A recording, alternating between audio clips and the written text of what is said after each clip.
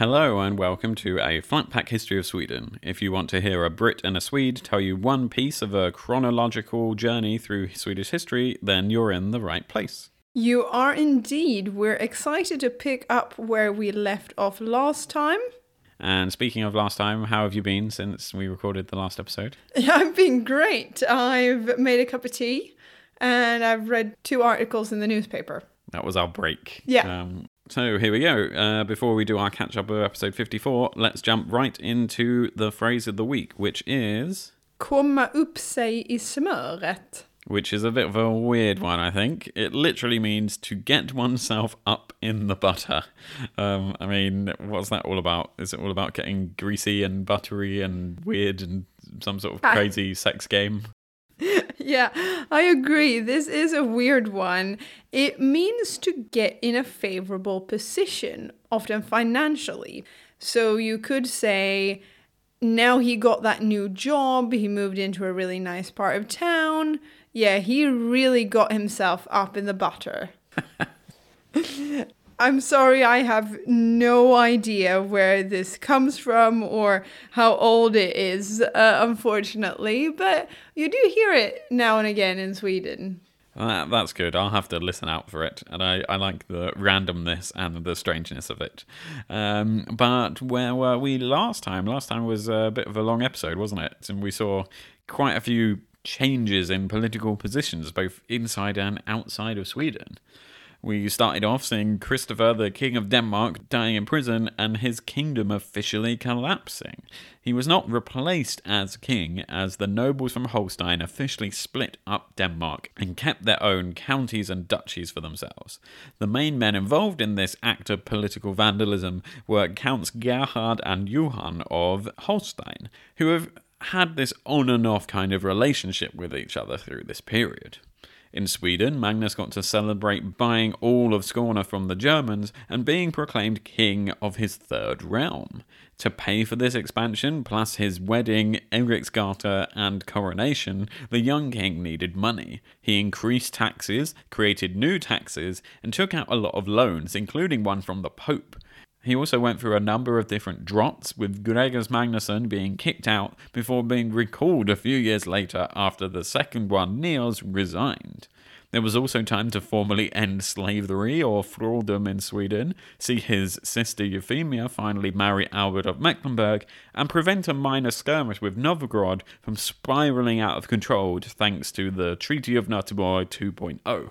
Yes, and that was, of course, where we met the very well-named Prince Gleb. Yes, Gleb Naramont. It was a busy few years for Magnus and Sweden. The royal couple also spent some time together, presumably, as Queen Blanche gave birth to 2 sons at the end of the episode, called Erik and Håkon. Oh, and there was that Danish James Bond, Niels Ebbesen, who restored the monarchy in Denmark by murdering Count Gerhard of Holstein and helping to elect Valdemar, son of King Christopher, as the new king of Denmark. So this is where we pick up this time, with Valdemar setting his sights on what appears a ridiculously ambitious goal, reclaiming all the territories the Danish kings used to rule over before they spent all their money on tournaments, beers, and foreign wars and had to sell it off piece by piece to German counts and Swedish kings. Yeah, I mean, last time was really action-packed, but I thought that was a good summary, and it really feels like we're building up to something conclusive here. As we start the 1340s properly, we see a few more political changes. The first is that Magnus' sister Euphemia, now of course down in Mecklenburg, encourages her brother to grant renewed trading privileges to the Hanseatic cities of Mecklenburg, Rostock and Wismar when trading in Norway. Using your family connections is always handy, I suppose. She literally had a direct line to the king, so might as well try. This, of course, could have been part of the marriage arrangement from the very beginning, so it isn't a surprising development either way. Neither is what happens on the 3rd of January 1341. Magnus formalizes another purchase for Sweden. This time it is South Halland, a historically Danish territory which has remained in German hands for a while now and was a bit of an odd one out. It was the only territory left on the Swedish side of the Öresund Strait that wasn't controlled by Sweden. So the completionist in Magnus probably wanted to get this purchase over the line quickly. And for the tiny sum of 8,000 silver marks as well. In the same year, Hemming Nilsson becomes the Archbishop of Uppsala. He will later travel north and convert some of the Sami and even found a church in Tornio, which is by far the most northern point we've seen so far in the story. In fact, that's right on the current border with Finland, so it's even north by today's standards. It's absolutely the most northern part of Sweden. Also in 1341, Birgitta, Queen Blanche's lady-in-waiting, heads off on a very long trip. Birgitta has become increasingly interested in religion, and one way to show your devotion to your Christianity in the 14th century is to go on an arduous pilgrimage. Birgitta and her husband take out a map of the holy sites of Christianity and start looking for where they should head to. Jerusalem wasn't really an option. The Crusader states had lost every last city and territory in the Holy Land when they lost the island of Ruad back in 1302, so the Middle East wasn't exactly a hospitable place for a pilgrimage. Rome was the other great pilgrimage of Christianity of the age, but for some reason they don't head there. Perhaps it could be that at this time, the popes were residing in Avignon in France instead of Rome, but that's a story for another podcast. Eventually, the couple settle on Galicia in the northwestern corner of Spain. More specifically, they head to the Cathedral of Santiago de Compostela, in what would later be recognized as an official great pilgrimage by the Pope in the end of the 1400s. So Birgitta and her husband go on this long pilgrimage to northern Spain. Then she gets a few years off work from her boss, which is quite generous. Yeah. They actually went via Trondheim in Norway, a journey that would have taken a very long time in itself. They arrive in Spain, and we'll catch up with them later on in the episode. Actually, a good friend of ours, Elise, has actually done this pilgrimage, not as a religious journey, but as a nice walk, because it's become very popular, and walking across the same walk as they did in medieval times is a very popular thing to do in northern Spain. It's in a load of guidebooks and stuff like that, and it's often referred to by its Spanish name as the Camino de Santiago, or in English as the Way of St. James. So if you wanted to reenact part of this podcast's story, then you can actually do that. Yeah. I mean, maybe don't go all the way from Trondheim to Santiago de Compostela. No, I think the people start in like the east of Spain near Barcelona or something and then walk across, and that counts as it. Or go all the way from Trondheim. I mean, if you have a lot of time. Yeah. It's completely up to you, but that is far.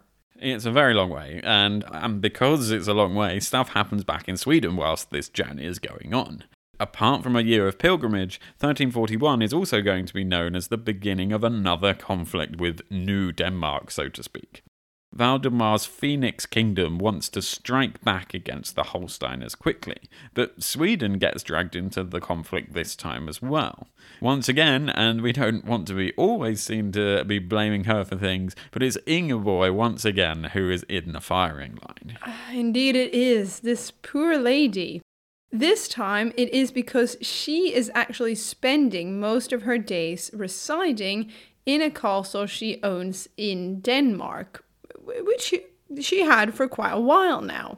She's also been keeping pally with the Holsteiners, and it is these people who Valdemar attacks. He is going to try and take as much of Denmark back by force. For now, he's focusing on the Germans. Valdemar rallies support from a number of Hanseatic League towns, namely Lübeck, Hamburg, Rostock, Wismar, Stralsund and Greifswald, So there's a lot there. These cities are mainly getting involved because they feel like a weak Denmark leaves too much power in Scandinavia to Magnus's kingdoms. And having only one mighty power isn't good for business when compared to having two powers that you can play off against each other for the best economic benefit, which is what the Hanseatic League always wants. Yeah, so for them it's all about the money, unsurprisingly. Ingeborg is involved because of her holdings in Denmark, but Sweden and Ingeborg quickly managed to organise a ceasefire with Valdemar to let him concentrate on fighting the Germans. They can just scoot around Ingeborg's home in Denmark and go and kill the Germans instead. Strangely enough, and unfortunately we don't know why, the fighting picks up again in 1342, and this time the Swedes are much more involved. Probably they've made the decision that they don't want Valdemar to take back too much of Denmark and restore the country to being a big rival once again. On the 26th of June 1342, there's a large battle at Copenhagen where the Swedes and the Holsteiners fight against the Danes and their Hanseatic allies. Unfortunately for Sweden, the battle was a big Danish success. 350 Swedes are captured, and many of these are taken all the way back to Lübeck as prisoners. Some sources indicate that at the time of the battle, Copenhagen Castle was actually in Swedish hands because Magnus had bought it for 7,000 marks silver from a knight called von Plessen. But later historians have deemed these sources to be vague at best. Seeing as wars are expensive, both in terms of money and men, Magnus spends the time trying to raise more money to re-equip his army and take on the Danes once more. His demands for men, equipment, and money aren't received in the best of terms across the country, however. On Gotland, Magnus demands the people pay the ledungslamme, or the ship's levy. This was where the coastal regions had to pay money or provide ships in times of war. This was one of the things negotiated with the people of Gotland, and especially with Visby, in the first interactions we saw the Swedish crown have with the island. Now, this is where it gets a bit complicated for the people of Gotland and Visby. Visby is, of course, one of the main Hansa towns, and therefore allied politically, economically, and socially with pretty much all of the cities fighting on Valdemar's side. They are, of course, still strongly connected to Sweden, though, and Magnus calls on the town council to pay this tax. At this point, Visby had two mayors, which they had for a long period of time, and the two men serving in 1342 were called Herman Sverting and Johannes Moop. Excellent name. Sounds like a Dutch comedy duo. Maybe he's friends with Gleb. Yeah. Ultimately, these two mayors felt like they had to pay the money to Magnus, and so they did, with the support of most of their colleagues on the city council. Herman had actually been mayor of Visby since 1318, so he must have been a hugely respected figure in the city. He's been top dog there for nearly 25 years. He was the son of a Hanseatic trader who moved to the city from Rostock, so that's a nice little fact, but also means that he has emotional links back to one of the cities who's fighting on Valdemar's side. Unfortunately, Herman's heritage or his long distinguished service as mayor doesn't do anything to help him through the next few months, though, as paying the tax to Magnus really, and we mean really, annoyed the rest of the German traders in Visby. Yes, the people of Visby grab whatever weapons they have to hand and apprehend the two mayors, along with whatever council members they see fit, and drag them out of their homes, offices, or wherever they happen to be that day, and then behead them. That's quite brutal city council politics, especially for saying someone who works in city council politics before. That's pretty intense. It really is. I mean, thankfully, Swedish city halls don't see too many beheadings in 2022. But yes, the mayors are executed because they paid this tax to Magnus to fight the Danes and their Hansa allies. Dick Vase says in his book Människornas Visby, The People's Visby, that the council had gotten into a dilemma when making their decision, and you can understand why. If they paid the tax, that would have annoyed the Hanseatic League, who either didn't want a war or were actively fighting against Magnus. But if they didn't pay, the King of Sweden would definitely have taken some sort of retribution against them. Luckily enough, though, executing the mayor and some of the councillors actually seems to brush the problem under the rug, though, at least for Visby as a whole. Because for other Hansa towns, their honour had been avenged and the pesky mayors had been killed. But Magnus had actually already received his money from the tax, so sort of everyone was back to square one, and Visby seems to have been left alone by both sides after this. It's just a bit of, let's forget that, just delete that from the council records, that never happened, and back to trading with everyone again. What happens next in 1342 in the whole scheme of things is unclear, though. Magnus seems to prepare for more battles, but in October, the Hansa cities state that they want to make peace, separately from Valdemar, as the war's getting too costly for them and they don't really see much value in it continuing. It's not being resolved quickly enough for them. So Sweden and the Hansa cities meet up on the 6th of December, but sadly this first meeting leads to nothing and the war is still on. And in fact, the war shifts location quite dramatically too, as the fighting is spreading. This is because in April 1343, there's a large revolt that takes place against Danish rule in Estonia, something that's been building for a few years by now. Denmark lose control of the situation completely and ask the nearby Livonian Order, which is made up of Germans and rule a lot of the area in modern-day Estonia, Latvia and Lithuania, and they ask for them to come in to help. The revolt soon picks up steam, and not within too long, an Estonian peasant army lays siege on Reval. However, being peasants, they presumably have no experience of siege warfare, so they have a think and then ask the nearest people they can think of for help. Amazingly, they ask the Swedish military commanders of Åbo and Viborg for help. It may be that the Estonian peasants would rather come under Swedish rule than toil under Danish law. Some historians have suggested that Swedish law was in some ways better for peasants than Danish or German, so maybe this really was the case. Either way, Sweden has wanted to expand their presence along the south of the Bay of Finland, so the commanders of Åbo and Viborg both jump at the chance to send soldiers to aid the Estonians. Johan Göteson from Viborg arrives first, only to see the Estonian peasant army has already been defeated by a combined Danish-German army at the battles of Cannavare and Söjamäe. Having just lost the race over the sea, Dan Niklisson arrives from Åbo the following day and teams up with his fellow general.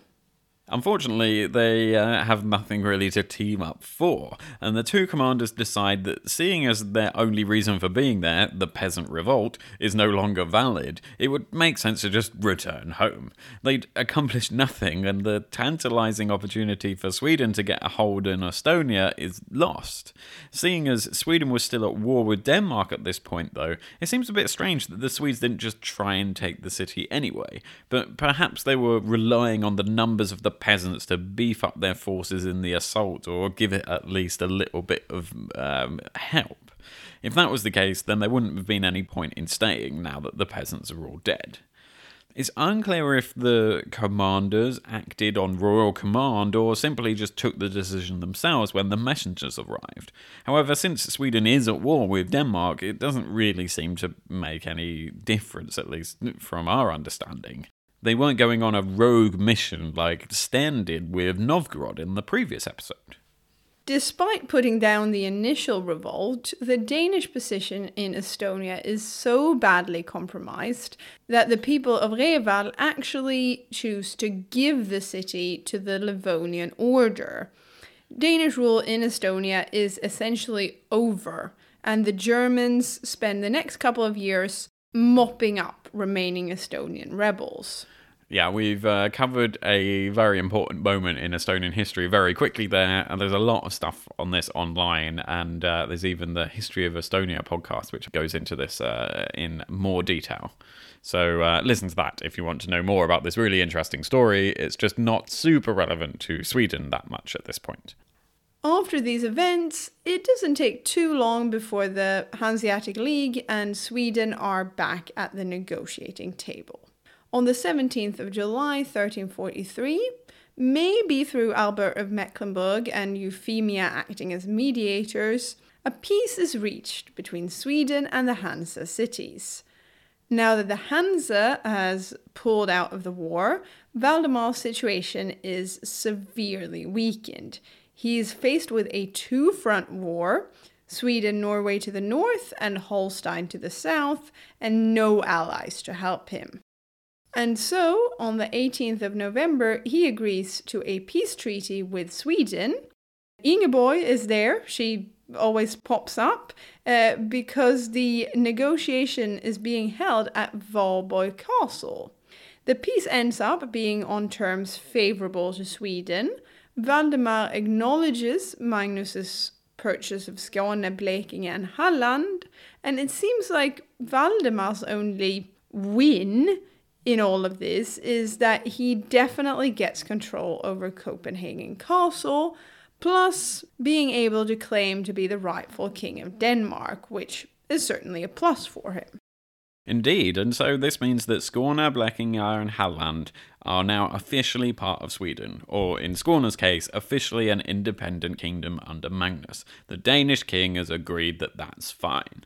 The boundaries are now set. Civil unrest in Norway is also put to rest in the same year. The Norwegian nobility and Magnus finally get to settle on what to do regarding Magnus's relationship with their country, and the two groups agree on something quite interesting to solve the problem.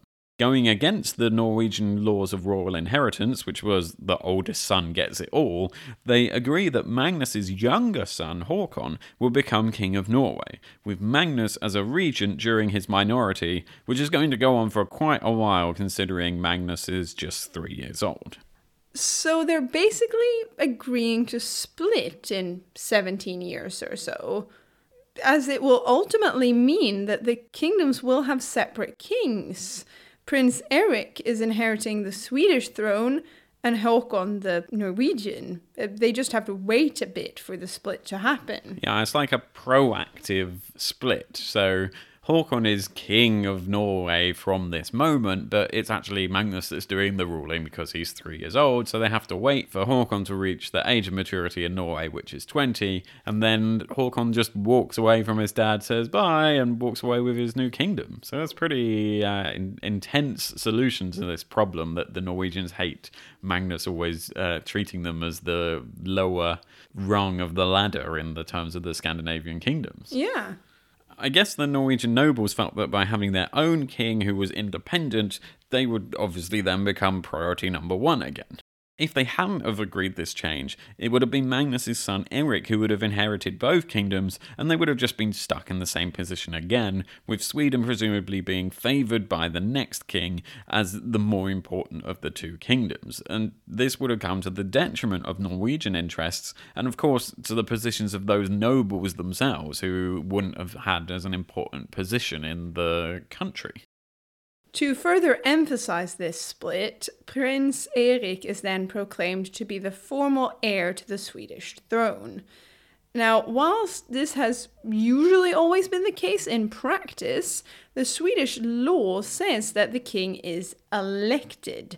There is nothing written down about heirs to the throne or that the king's sons inherit the thrones when their fathers die. So this is also going against tradition to a certain extent, albeit slightly less dramatically than in Norway. There doesn't seem to be any real protest against this move, for example. This is also slightly different to Norway, where Magnus will cease being the ruler as soon as his son comes of age, whereas he will still be king of Sweden until he dies. Erik doesn't just become king of Sweden just because he reaches 15. Yes, important difference to mention. Now 1344 rolls around and there is peace between Magnus's realms and Denmark, just in time for Stockholm to burn down again. Returning to Sweden just in time to see this is Birgitta and her husband. Unfortunately for the couple, Birgitta's husband got severely ill on the journey. Birgitta had a vision of Saint Denis of Paris on the way home, who assured them that he would not die on the pilgrimage. When they made it home to Sweden, they were probably happy that Birgitta's husband had survived the trip, but it was there that his luck ran out and he died shortly after their return. Still, technically the vision was correct. Yeah, he didn't die on the pilgrimage. They got home. So check in the religious vision accuracy box. And after this loss, Birgitta felt a change in her calling in life. She decided to become a member of the Third Order of St. Francis and devoted herself to a life of prayer and caring for the poor and the sick. She was already very religious, but the pilgrimage and the vision and her husband dying really seems to have kicked it into overdrive, and we'll check in with her a little bit later on. Now, perhaps in response to Stockholm burning down, or probably just because he can never have enough money, Magnus once again borrows the church tax tithes for himself, and he's obviously still desperate for money to do something like this. Someone who isn't desperate for money, though, is Valdemar.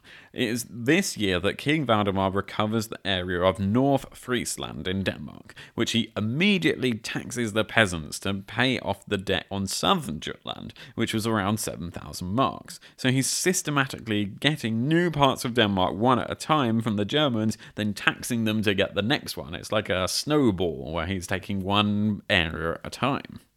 With this tactic, Valdemar was able to capture or buy other castles and fortresses until he could force the Holsteiners out altogether. For example, when he ran out of money, he took Columboy and Sölboy castles by force instead.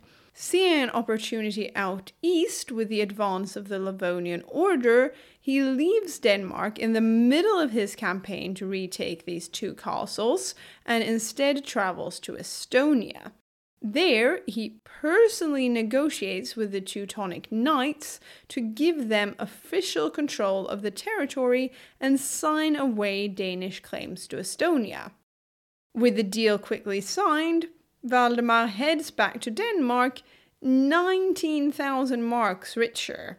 So that's paid off all the money he has spent recently and gives him some left to help spend on taking back even more of Denmark.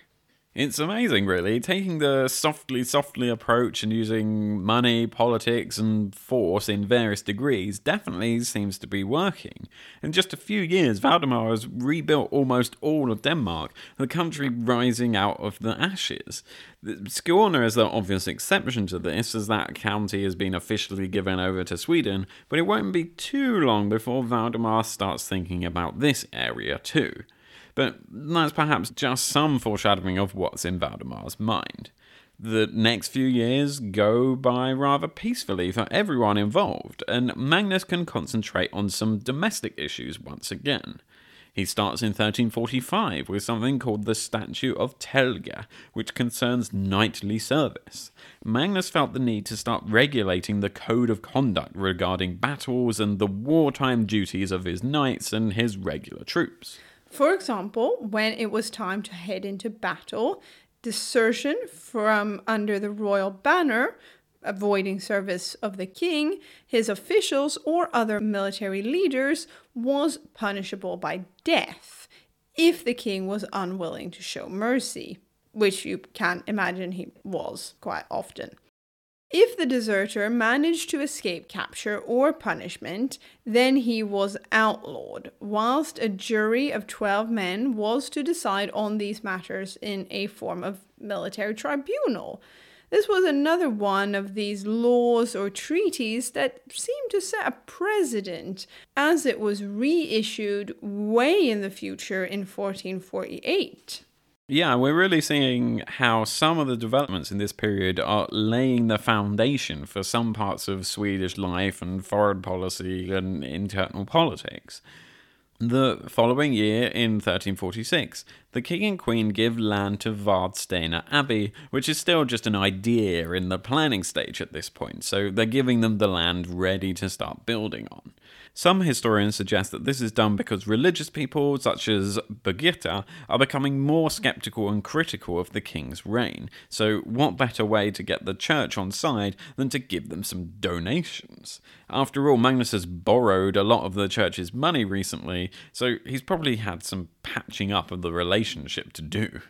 More religious developments happened the same year, some which might be seen as quite administrative.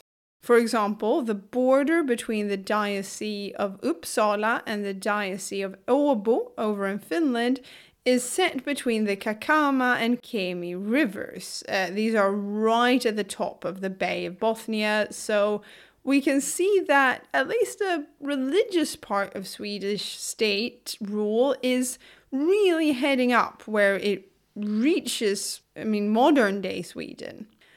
As part of this strengthening of religious administration in the far north of Sweden, the Archbishop of Uppsala heads to the same region. After all, it is an area that is officially his.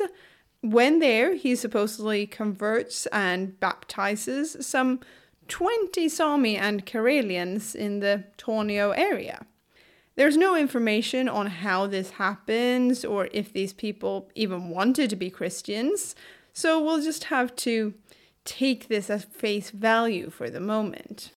It's time for a new year and a new law. 1347 is the year that Magnus forbade people in the Copper Mountain mine area from carrying weapons apart from knives for eating. This was where the mining masters were allowed to carry swords and shields, but only allowed to be fully armed during an uprising. And there was much more information on all of this sort of thing back in episode 50, where we talked about a few things that would turn up in the future, such as this, so to speak, when we looked at the Copper Mountain mine. Now, we're about to reach a very, very congested part of the timeline with developments all over the place. So this is probably going to be a good point to wind down this narrative and get back to it next time. That is because right now we start seeing semi-believable mentions of a Novgorodian attack on Swedish territory. Whether or not these are true, in 1347, figures from all walks of life of Sweden start agitating for a crusade on Novgorod, one last big offensive against the enemies of Catholicism. These include leading political figures in Sweden and Birgitta, a key person in pushing the religious narrative of the divide. Historians such as M.C. Paul note the political and economic side to this conflict between Sweden and Novgorod, but insist that it's going to be mainly a religious conflict. The chronicles of the time don't mention politics or economics, but constantly reference religious aspects of the hostilities and religious figures such as Birgitta agitating for a new crusade. This war starts, spoilers, as a result of a specific religious confrontation or challenge by Magnus, but we'll get to that in a future episode, because at the same time as this huge conflict that's about to erupt, one of the most famous events in history is about to reach Sweden. Yes, in June of 1348, a boat arrives in Weymouth in England from Gascony in France. A sailor on this journey is carrying a few things with him. Presumably, he has something to trade and some supplies, but he also brings with him something much more sinister. The Black Death. Dun dun dun. And this is the first case of the Black Death in England, and within a year it will have spread to Magnus's territory in Norway, and from there on to Sweden. This will have devastating consequences on the people of Sweden and Norway, the economic life, political life, social life, and even the military plans of everyone involved in these two countries. It will have a religious side too, of course, and impact everything and everyone across Magnus's realms. We'll return in 2 episodes' time to talk about how this affects Magnus specifically and Sweden as a whole and the ongoing situation with Novgorod, but for next time we're going to look into the Black Death in Sweden and Norway in particular. Yeah, there is just so much stuff to cover now. It's getting very intense. Thank you all for listening to this episode, and like Chris just said, we'll see you next time for the Black Death. Before we go, we've had another review on iTunes, this time from Dan H1214, and it says, "Great listen. I'm on episode 28 and love the show. Your pod gives me exactly the right amount of history with so witty comments to make the pod seem like a conversation instead of a monologue. I'm trying to learn how to speak Swedish, so the sayings at the beginning help. Again, great job, Dan from Wisconsin." So thank you, Dan, very much for that. That's an excellent review. We love it, and lycka till med din svenska. Yeah, thank you very much, och lycka till. If you want to, send us a message on our social media channels or via email, or visit our website, aflatpackhistoryofsweden.com. In the meantime, it's just time to say goodbye from us. Hej då!